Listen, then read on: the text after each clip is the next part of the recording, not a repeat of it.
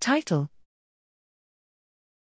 Astrocytic neuroligins are not required for synapse formation or a normal astrocyte cytoarchitecture. Abstract: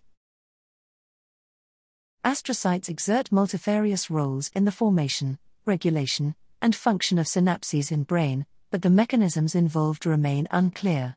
Interestingly, astrocytes abundantly express neuroligins, postsynaptic adhesion molecules that bind to presynaptic neurexins. A pioneering recent study reported that loss of function of neuroligins in astrocytes impairs excitatory synapse formation and astrocyte morphogenesis.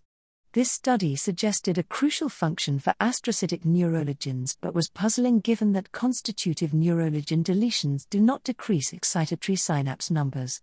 Thus, we here examined the function of astrocytic neuroligins using a rigorous conditional genetic deletion of the major neuroligins, NLGN13, in astrocytes.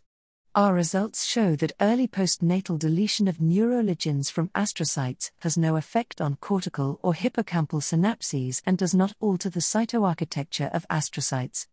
Thus, astrocytic neuroligins are unlikely to shape synapse formation or astrocyte development but may have other important functions in astrocytes.